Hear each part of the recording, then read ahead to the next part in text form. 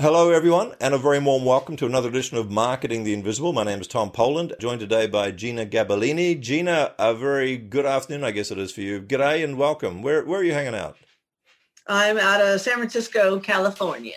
San Fran, so Silicon Valley amongst the billions of dollars. Hopefully that's washing all over your life every day. I like the way you think. Yes.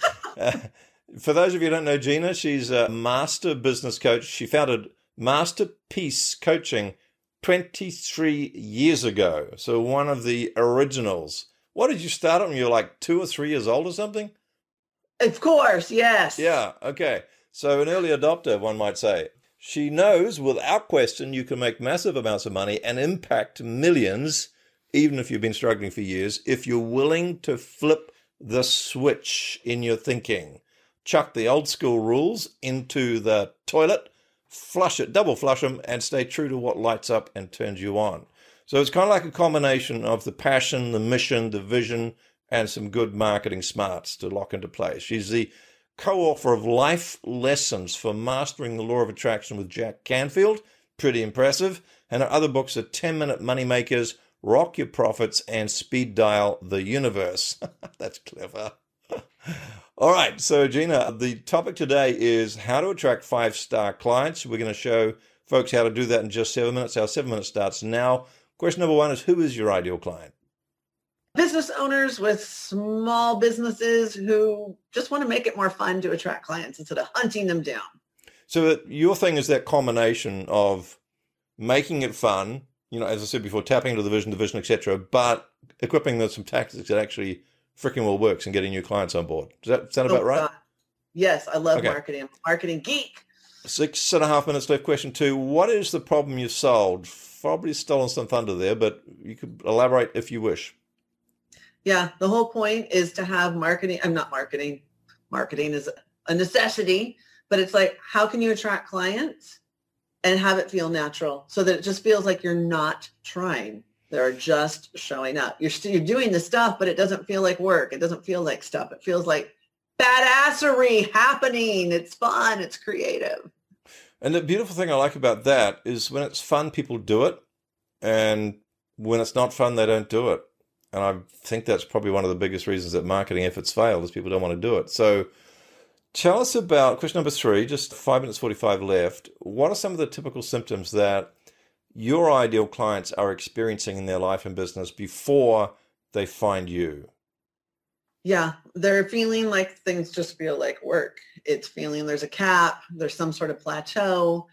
They're feeling like maybe they're marketing, but the marketing isn't working. They've usually worked with a lot of other mentors. They've done a lot of other things. And like, it doesn't matter. Even if they followed it to a T, it's just not working. And a ton of it is mindset. Mindset is what fuels marketing. And I think just a lot of people get wrapped up in that and they're following a formula that doesn't, it's not customized to their personality style. Right. So just going through the motions, or it is work. It feels like work. It's like a little checklist. Oh, I checked that box. It should work. No, like your energy sucked. And if you go look at your marketing sucked because of that.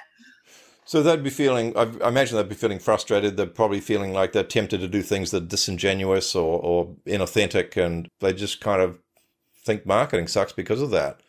So Question number 4 minutes, 40 seconds left. What are some of the common mistakes that people make before they find your solution? I think that people are making themselves do a lot of things they don't want to do, and they're not even questioning. Like, well, wait a minute, if I could make this fun or if I could customize this, what would that look like? Like for me, marketing is something I get to sit down, I get to enjoy. Like writing, I'm going to do a Black Friday sale. I can't wait to do the emails. I can't wait to okay, cool. It's my connection with my people. And I think most people look at really literally everything in their job, except for working with clients or creating the product, is work. It's just become work. So part of your secret sauce is that I think you used the word customized. You're customizing a marketing model or method for a client so that just like you're looking forward to writing an email, they're looking forward to doing whatever it is that you've agreed with them they need to do.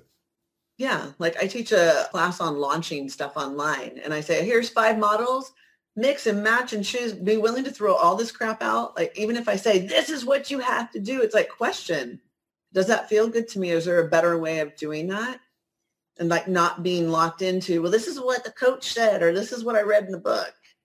It's like, let's have some creativity and be innovative here. Listeners, I hope you're listening to this real hard, because I believe this is the most overlooked reason why marketing fails, is that people simply don't want to do it. So if you can find a method that you actually want to do, then you'll do it. And when you do a thing regularly because you want to do it, you're going to get really, really good at it. So question number 5, 3 minutes left. What's one valuable free action that you could recommend an audience member takes that's not going to solve the whole problem, but it'll take them a step in the right direction? Yeah, I would question, where have I gotten like stale in my marketing? Like, where am I just going through the motions? Where is it moldy and oldie? Because I'm not looking at it from fresh new eyes. How can I be innovative? What could I say that would like be exciting for me to say? What would be a little edgy? What's a different fun twist to put in it? I mean, like something as simple as, hey, you don't use emojis in your emails. Try an emoji. It's fun to use an emoji. But also getting radical. Like, what would be radical? What do you not want to say? What do you want to say that you won't give yourself permission to say in marketing? Like, be edgy. Take it to the edge. Get a little wild. Get a little loose. Get a little you. Yeah, exactly. Crank up the volume on you. Yeah, because, I mean, do you find that, one of the mistakes a lot of people make is they're copying others because they think the other people have the formula, but in doing so, it's like they're depersonalizing their marketing. All right, that's a yes. Move on, Tom. Sorry. 1 minute, 1 minute 45.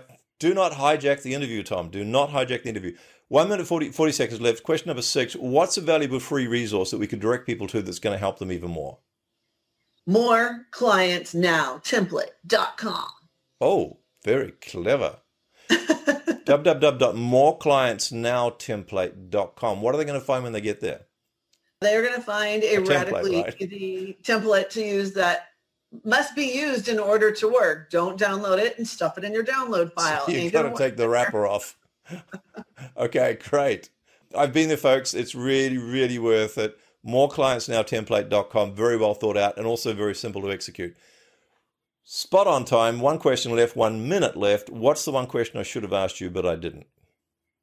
Jeanna, what's your secret sauce? Jeanna, what's your secret sauce? My secret sauce is like being completely unfiltered and like taking radical risks, I think, and just showing up. Like, I don't think there's such a thing as overgiving, oversharing if it's relevant to the topic. I don't think that there's anything that's too much. You can't email people too much. You can't be too much. It's like, be too much. It's totally fun. Be over the edge. Be you. Yeah. The giving away thing is an interesting one. A client says, aren't I giving too much away? And I said, you know what? Smart people with money will want you to help them implement. People who haven't got money, at least you give them something to help, and you don't want the dumb people. So, no. Jeanna Gabellini, thank you so much for your time. It's been a pleasure. Cheers. Thanks for checking out our Marketing the Invisible podcast. If you like what we're doing here, please head over to iTunes to subscribe, rate us, and leave us a review. It's very much appreciated. And if you want to generate 5 fresh leads in just 5 hours, then check out www.5hourchallenge.com.